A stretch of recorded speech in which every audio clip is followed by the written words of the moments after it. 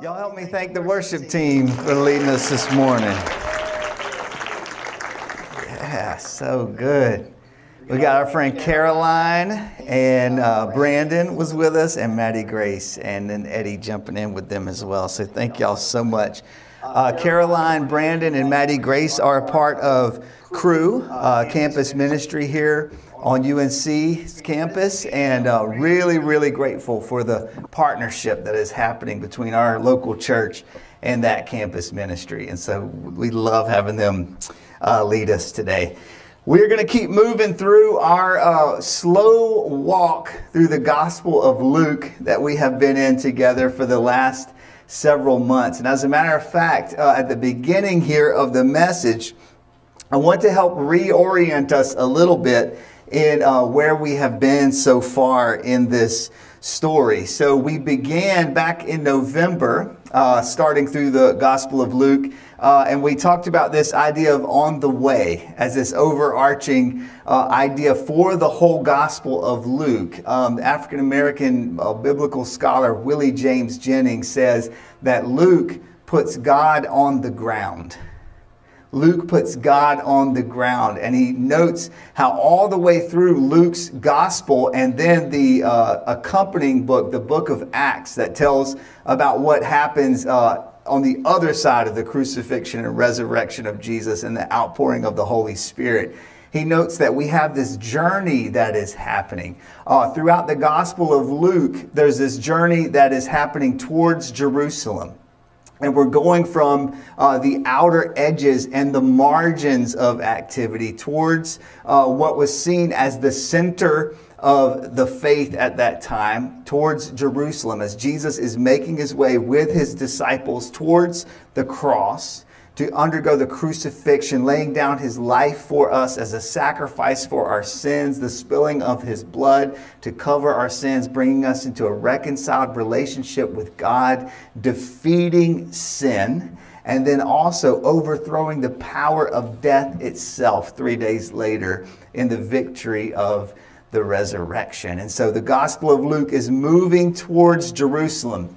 Then when we get into the companion book, the book of Acts, we see that it begins in Jerusalem, but then is moving outward. It's moving away from Jerusalem and crossing all of these barriers from Jerusalem to Judea to Samaria and beyond, to the ends of the earth. And so the Gospel of Acts begins in Jerusalem, but then begins to cross all of these missionary boundaries and barriers and ends up at the very end in the heart of Rome, seen as the symbolic center of the world at that time. And so this journey of Jesus is a journey on the way.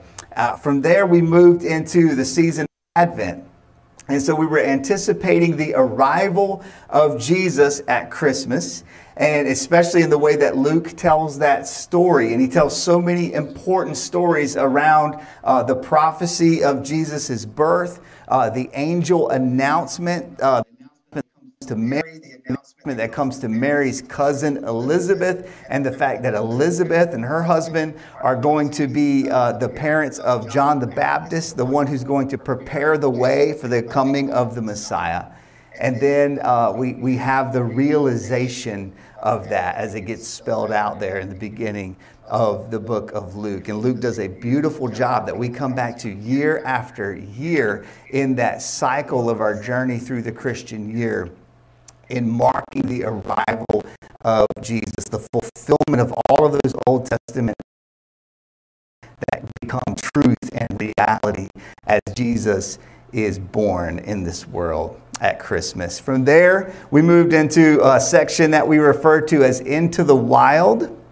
And with that, we were looking at the beginning of Jesus' ministry. And so we looked at this figure of John the Baptist again. We're going to be looking at him today as well. And so we looked at this figure of John the Baptist and his ministry and the way that he was preparing the way for the ministry of Jesus to be launched. Our friend Val did an awesome job of preaching through John the Baptist and him baptizing Jesus, and the revelation at that moment of the sky opening up, of the voice of the Father speaking over Jesus as the Holy Spirit descends on Jesus in the form of a dove, and we hear the voice of the Father say, "This is my beloved Son, in whom I am well pleased. Listen to him." And that's what we're trying to do through this. Our friend Elena walked us through then as Jesus goes from there, the baptism moment, into his temptation moment, as he goes out into the wilderness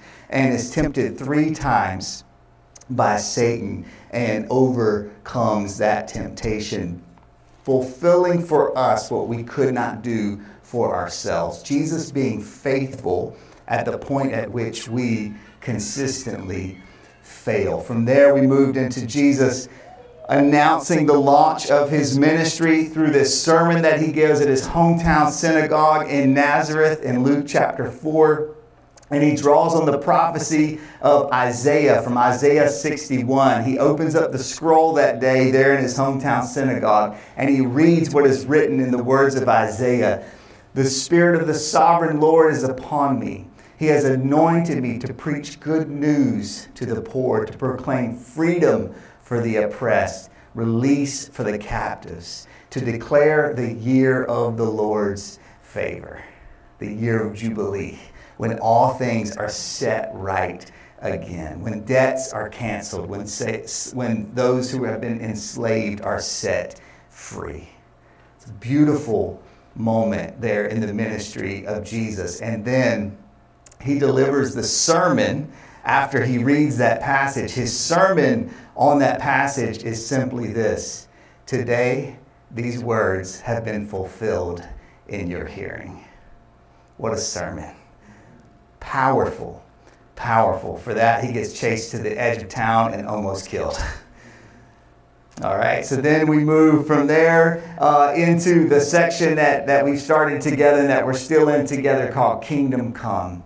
And this revelation of what this looks like.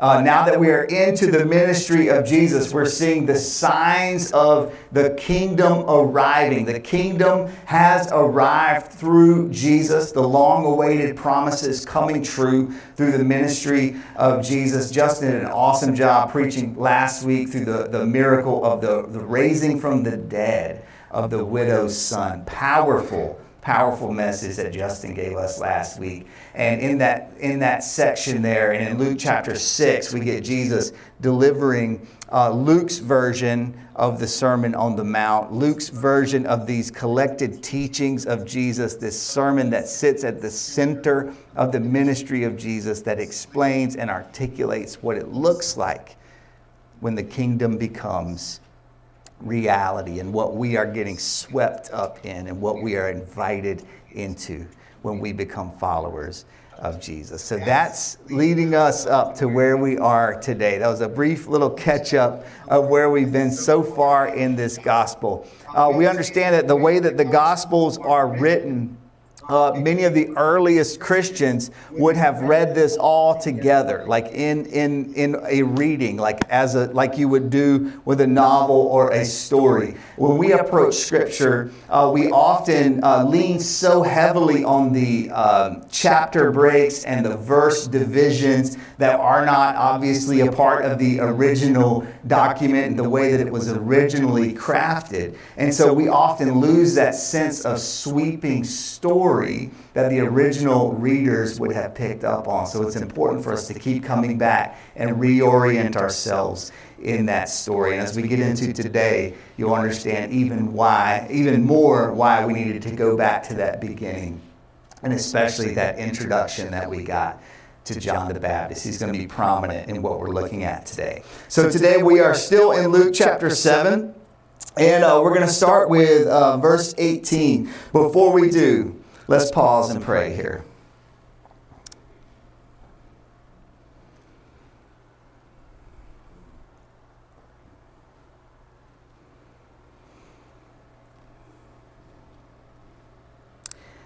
Jesus, we confess our belief in you today. We confess our faith in you today. And we say that we are hungry to hear from you. Our hearts and our minds are open. Our lives are open. We're asking to hear. We're asking to see. We're asking to be challenged. We're asking to be changed. Direct words today so that your word is what comes through clearly. Teach us, provoke us, remind us, and show us what it looks like to walk in the way with you. For those who are here today and are curious about you, I ask that they would be able to see a clear picture of who you are. We don't claim to have the ability to make that happen, but we ask through your grace that you would open people's eyes to see who you are. And if they're curious, I pray that they would be drawn more closely to you today. For those who have been hurt and are carrying wounds inflicted by the church or this church or people who claim your name in their lives, we pray that there will be healing today.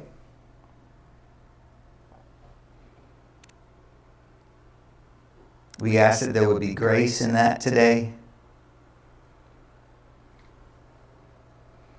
We ask that you would cut through and let people see you today. Let your voice come through today. Let your heart come through today. We want people to encounter you. It's in your name we pray. Amen. Amen. So Luke chapter 7, starting here with verse 18. So this is on the heels after the sermon that Jesus preaches, and then two miracles that Jesus performs after that. Here's what it says. John's disciples, that's John the Baptist again, John the Baptist's disciples told him about all of these things, these miracles that are taking place in the ministry of Jesus and the teaching of Jesus. And Jesus collecting these disciples around him and forming this community of the way of Jesus around him. Calling two of them, John sent them to the Lord to ask, "Are you the one who was to come, or should we expect someone else?" When the men came to Jesus, they said, "John the Baptist sent us to you to ask, are you the one who was to come, or should we expect someone else?" The fact that that question gets repeated again so closely there, it's asking us to lean in and to pay attention. There's so much emphasis on that question. John the Baptist sending his disciples to ask the question, "Are you the one, or should we wait for someone else?" At that very time, Jesus cured many who had diseases, sicknesses, and evil spirits, and gave sight to many who were blind. So he replied to the messengers, "Go back and report to John what you have seen and heard. The blind receive sight, the lame walk, those who have leprosy are cured, the deaf hear, the dead are raised, and the good news is preached to the poor. Blessed is the one who does not fall away on account of me." After John's messengers left, Jesus began to speak to the crowd about John. "What did you go out into the desert to see? A reed swayed by the wind? If not, what did you go out to see? A man dressed in fine clothes? No. Those who wear expensive clothes and indulge in luxury are in palaces. But what did you go out to see? A prophet?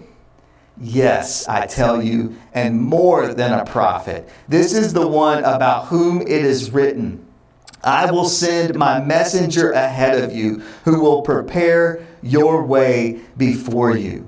I tell you, among those born of women, there is no one greater than John. Yet the one who is least in the kingdom of God is greater than he. All right, so there's a lot to unpack there in this passage here. So we get John the Baptist, as we've already talked about, who is born to be the trailblazer for Jesus. John the Baptist and Jesus are cousins. Both are born miraculously.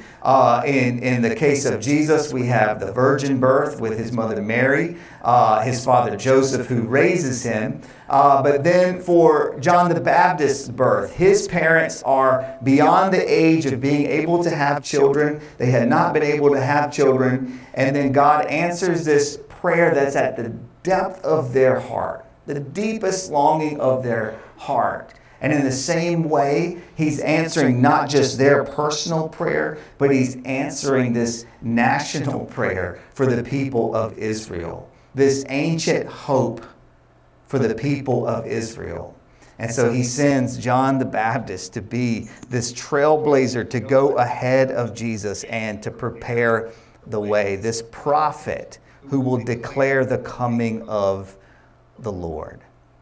John the Baptist it tells us that when Mary comes to visit Elizabeth, when Mary is pregnant with Jesus and Elizabeth is pregnant with John the Baptist, it tells us that when Mary speaks to Elizabeth, John the Baptist is filled with the Holy Spirit in Elizabeth's womb at the sound of Mary's voice. And it says John the Baptist leaps in Elizabeth's womb, filled with the Holy Spirit at the sound of Mary's voice, recognizing that Mary is carrying the Messiah. This connection goes that far back, and it has been that clear and unmistakable for John the Baptist. Again, he's the one that before Jesus' ministry begins, John the Baptist is out ahead of him, preparing the way, baptizing people, telling them to prepare themselves because the kingdom of God is on the way and the kingdom of God is at hand. Get ready for it. And he's the one who announces Jesus when he arrives. He's the one who points to Jesus and tells all of his followers to leave him and to go follow Jesus instead. He says, my ministry is complete. My whole purpose was to be here to point to him. Go and follow him. And John the Baptist, who had this ministry that was bustling around him, is once again in obscurity because they go and they follow Jesus and the attention shifts to Jesus. This is who we're talking about here. We're talking about this man who is so committed to this mission of preparing the way for the Messiah and pointing to Jesus and declaring the arrival of Jesus. He had dedicated his whole life to this, and he understood that.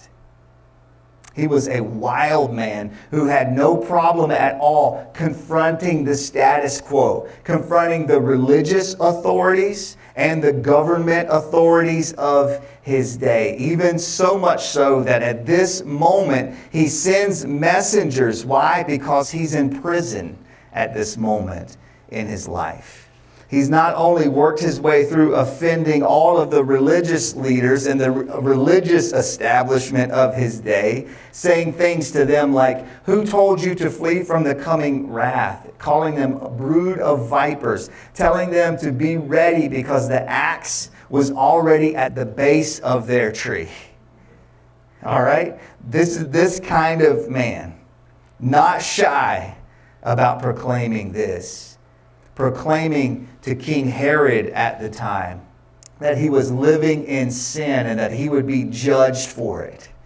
So confrontational to Herod that Herod had him thrown in prison to shut him up and to get him out of his face. He was not afraid. He was bold.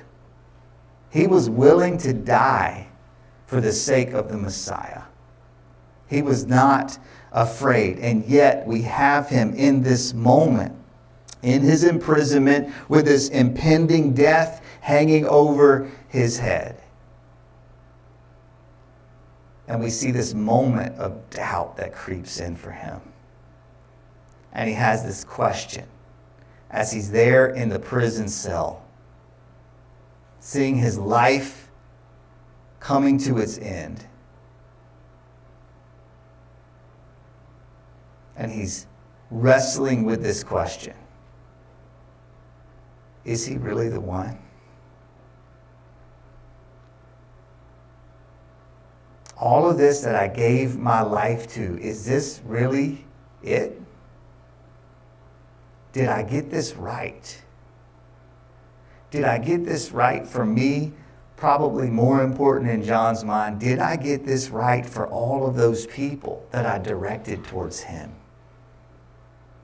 Is he really the one? Is he really the one? Or should we go on waiting? Tertullian was an African theologian, key in shaping the theology of the ancient church, of the historic church. And he says this: hope is patience with the lamp lit. Hope is patience with the lamp lit. When I read that quote this week, I could see John the Baptist holding that, not just a lamp, but a blazing torch. A trailblazer who was really, in a lot of ways, ready and willing to burn down the whole status quo system in order to make way for the new way of Jesus. And yet here we have him in this moment where it seems as if the lamp is going dim. In the darkness of this prison cell, left with nothing but his questions. And we can see the embers flickering into ash. Are you really the one?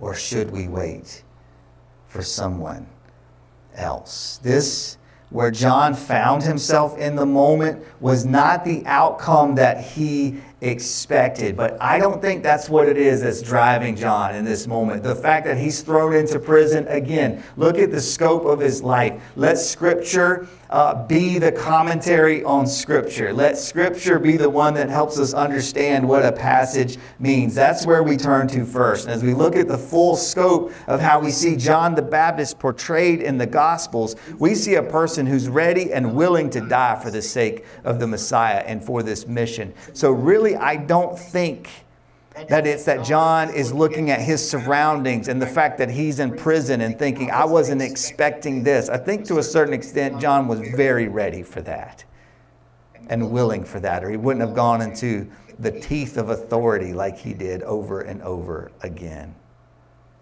I think what John is really wrestling with here is the expectations around the Messiah. Not whether or not he'd be willing to die for the Messiah, but whether or not this is what the Messiah is going to look like.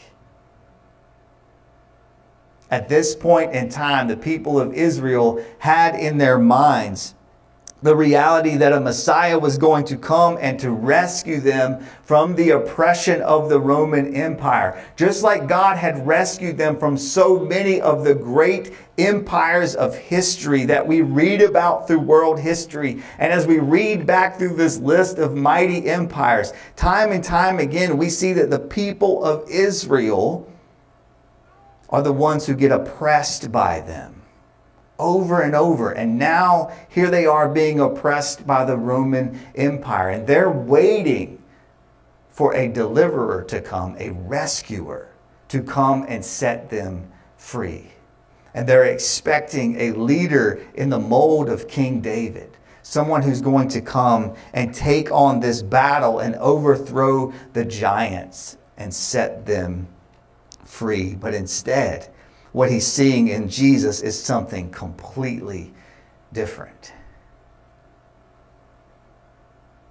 And I think that is what John is wrestling with in this moment. It's not the fact that he's in prison and that he's facing persecution. He was ready for that. It's that Jesus is not meeting his expectations of what he thought a Messiah would look like. So, of course, when Jesus hears this, he must be deeply disappointed in the wavering faith of this great prophet trailblazer, John the Baptist. John, you've been with me since day one, for real, like all the way back. We go that far back and now you're wavering on me? We're barely getting this thing off the ground and already you're bailing on me? Have faith, John.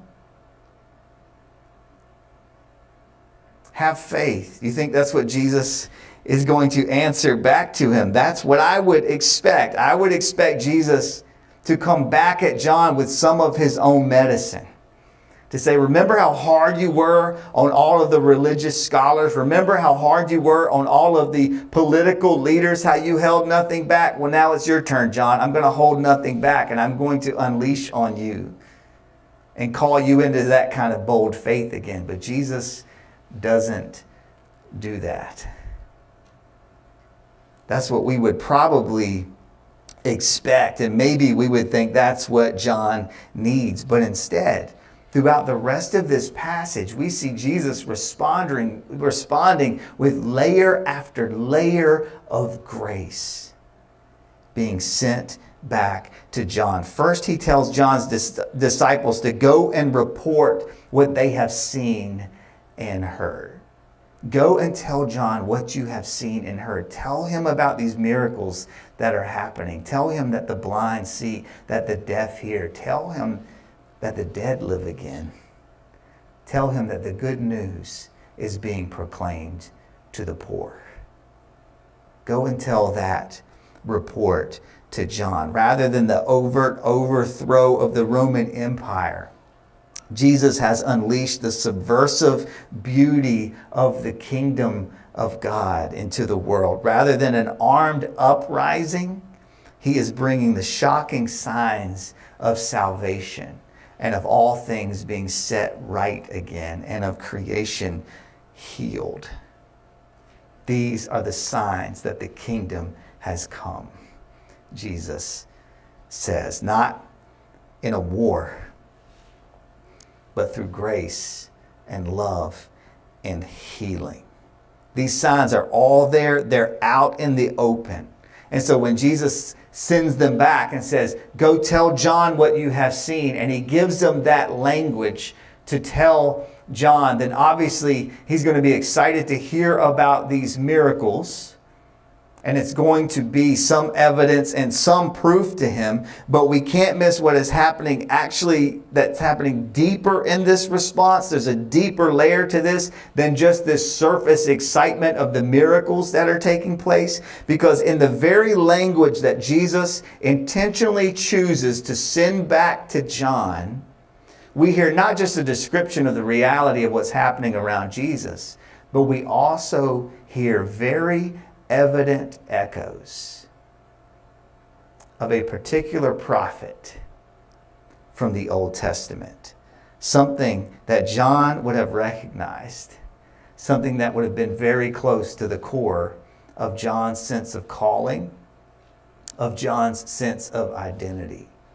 And would have spoken directly to the place where John was. There was a certain Old Testament prophecy that all throughout the Gospels John gets associated with the most. Oftentimes the first time that we're introduced to John, we get this prophecy tagged to him from the very beginning to give us a sense of what John's mission is and of who this person is. Does anybody know what that prophecy is? Do you have the language for it, or maybe you even have the reference for it? Anybody know?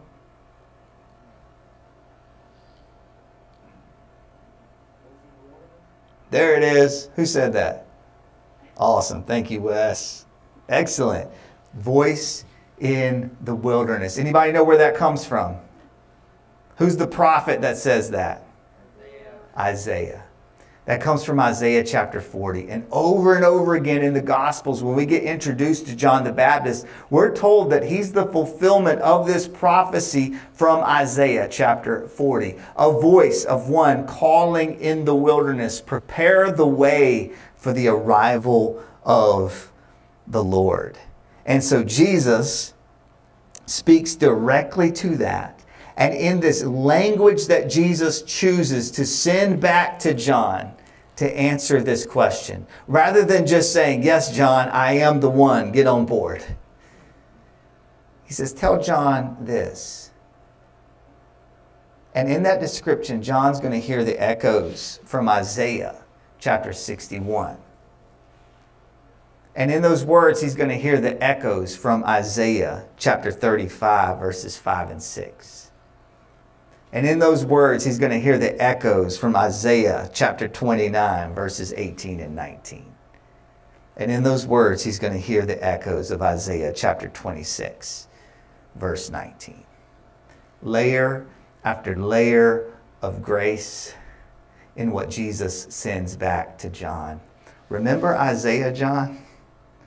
Remember your whole mission? You did it, John. You were faithful. You were faithful. And here's the sign that you've been faithful. These other prophecies from Isaiah are coming true as well.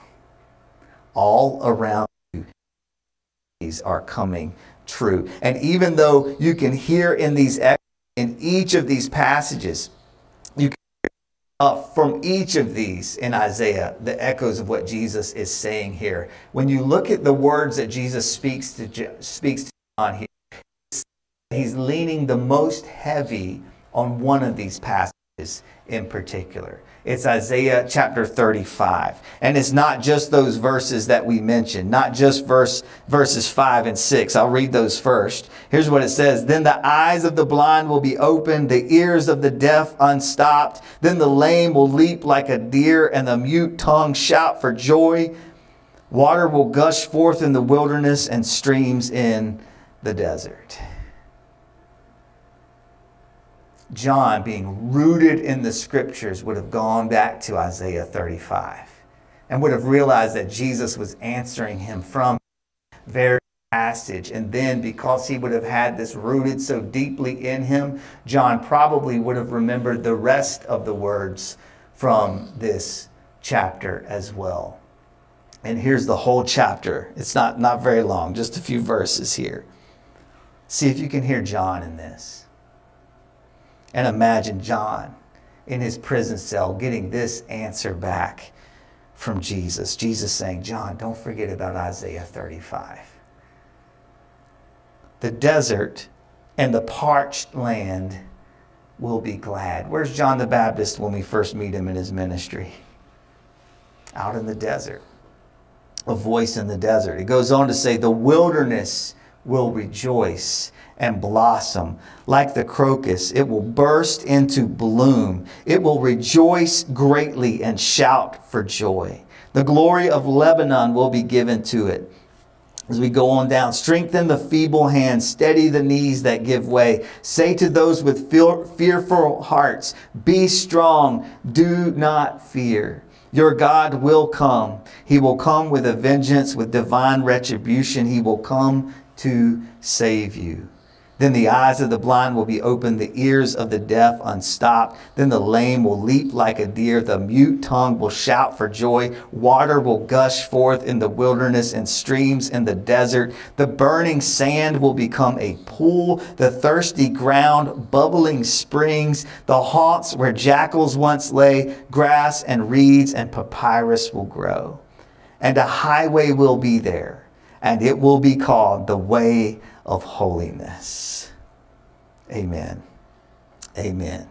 Gladness and joy will overtake them, and sorrow and sighing will flee away. What an answer to send back to John. What an incredible gift. In the midst of all of this pain, in the midst of this questioning, this is what he gets back. Jesus says to him, John, if you're looking for a sign, here it is. The desert is coming to life. The desert is coming to life. The wilderness is bursting into bloom. You went into the dead places, John, and you left a trail of blossoms in your footsteps. John, you went out into the dry places, and you left streams of life in your wake. John, your prayers have come true. It's not all falling apart on you. You have been faithful. You have been faithful. And here are the signs of it all around. There's another layer of grace here. It's not just in the fact that Jesus sends this answer back to John, which is absolutely beautiful that Jesus did that. Then Jesus turns to the crowd and he begins to speak to the crowd about who John is, just so that there's no doubt left in anyone there about the place of John in the ministry of Jesus and how Jesus is viewing John the Baptist. He's not responding with a rebuke to John for this question, but instead he turns and he says to the people, "What did you go out into the desert to see? When you went flocking out there with all of those crowds because you heard what John was up to out there, what was it that you went out there to see? Did you go to look at some reeds that were swaying in whichever direction the breeze would blow? No, that's not what you went to see. Did you go out there to see a person dressed in fine clothes like the kind of person you would find in a palace? No, that's not what you went to see. John's not that kind of prophet. John's not the kind of prophet who says what kings want to hear just so that they can stay in proximity to the power that the king can give. No, no, no. John was out in the desert declaring the truth no matter what it cost him. John was a prophet and the greatest of them all. And there's no one in the kingdom of God who's greater than John. Absolutely beautiful. Then he continues the great reversal mystery by saying, and yet those who are least in the kingdom of God are somehow greater than John. In this upside down, backwards, beautiful way that Jesus is reordering the world. It's absolutely beautiful. This other layer of grace that he gives. Jesus says, Malachi chapter 3 was talking about John, this Old Testament prophecy of one who would go before me. They were talking about John. He's the greatest in the kingdom. He is not a reed easily swayed. He's not a power-hungry prophet. No, this is the real thing. This is the real thing. 4 things that stand out to me about this, and we're closing right here. 4 things that I want you to take with you this week, and the last one is going to be a challenge for us to carry together. Number 1, the thing that stands out to me about this, the first thing is that even John the Baptist had questions. Even John the Baptist had questions. I'll come back to that in just a second. Number 2, even John the Baptist received compassion. Number 3, not even John the Baptist got simple answers. And then number 4, a question of our own. Where do you see the signs of Jesus and his kingdom come? To unpack those questions for just a moment here, even John the Baptist had questions. This is a moment where it seems like it's all coming apart for John. And if you find yourself in that place, maybe you once were that person who felt like you were holding up the lantern of hope for so many others and blazing the trail for them and pointing them to Jesus. And now you look at your lamp and it seems like there are only embers and ash left flickering. And you wonder if there's a place for you with Jesus with doubt like that. And Jesus says, you're sitting right next to John the Baptist, the greatest in the kingdom of heaven. Your questions are welcome here. Your questions are welcome here. Maybe you're lingering with that question of Are you really the one? Or have I been following the wrong way? And maybe even worse for me, have I pointed other people in the wrong way? And Jesus says, lean into that question. Let's walk with that question together. Test me on that. And let's explore that together. Even John the Baptist received compassion. Someone with the faith level of John the Baptist, who now in this moment is riddled with these questions and is wrestling with these questions. Even someone with that level of faith coming to that level of a question, even that person receives compassion for Jesus. And Jesus doesn't boom back at him with, you've lost all of your faith. What is wrong with you? No, Jesus is gentle in his answer back.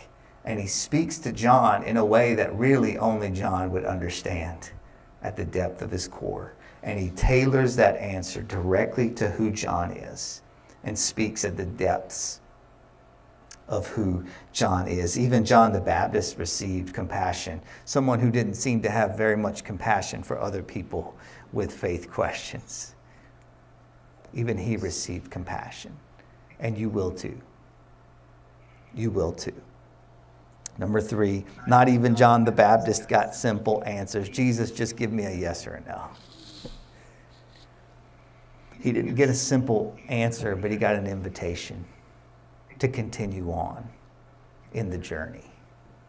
And I think for some of you today, Jesus is sending that. And where do you see the signs of Jesus and his kingdom come? Let this be the convincing proof. I would challenge you to look around with that this week. Maybe you feel like you have sent the question to Jesus and you're not getting an answer back that feels very clear. Or maybe you're not getting an answer back at all. Borrow the answer that Jesus gave to John. And Jesus says, look around you at the signs of the kingdom. Where do you see me at work? Where do you see grace breaking through the surface? Where do you see the echoes of my love making their way to you? Where do you see me at work? Now here's the problem. Jesus did tell us, challenged his disciples, that we shouldn't do all of our good works out in public. He told us that.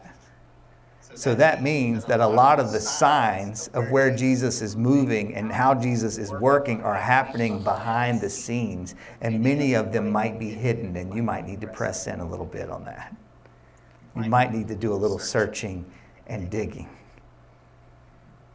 But I believe that if you open your heart and your eyes to that, he will show you. Grace breaking through, echoes of his love making their way to you. I challenge you to live with that question this week. Where do you see signs of Jesus and his kingdom come? As always, come back to the Gospels. As always, come back to the Gospels. If you can't bring yourself to read anything else in Scripture, root yourselves in the Gospels and go through them over and over and over again and walk with Jesus through the Gospels and ask him to show you in the place where he has already shown us the sure signs of what the kingdom looks like. Lean into that. But if you can't even bring yourself to do that, then at least carry this question with you. Where do you see the signs of Jesus and his kingdom come? And I believe if you walk around with that question, then you will remember that even John the Baptist had questions, so it's okay to carry that. Even John the Baptist received compassion, and you will too. And not even John the Baptist got simple answers. So be willing to sit with it and wait for it and allow him to answer that question. Are you the one? Are you the one? Or should I wait for someone else? Speaking of signs of the kingdom, on his last night with his disciples, Jesus sat with them around the table, and he took these twin signs that carried so much meaning throughout the history of the people of Israel. These signs pointed back to how God had set them free from slavery in Egypt and had led them into freedom. And now, as they were remembering that story and celebrating that story, centuries later, Jesus said to his disciples who were around the table, I'm doing this again, but in a way that is deeper and wider than you ever could have imagined. Jesus took the bread that was on the table, a common symbol, and he infused it with new meaning when he broke it. And he said, this bread is my body, broken to make the world whole. He took the cup that was on the table, and he said, this cup is the blood of the new covenant, my blood poured out for the sacrifice of sin, for the salvation of the world. Every time you taste of this, remember what I have done for you. We're going to share in this together today. And maybe Jesus is pressing on your heart that today the signs of the way of Jesus and of the kingdom come breaking in are right here in front of you. A reminder once again of the depth of Jesus' love for you, that he gave his own body and his own blood to bring us into a reconciled relationship with God so that we could experience what it means to walk with him, to experience new life in him, and to live in the joy of the kingdom.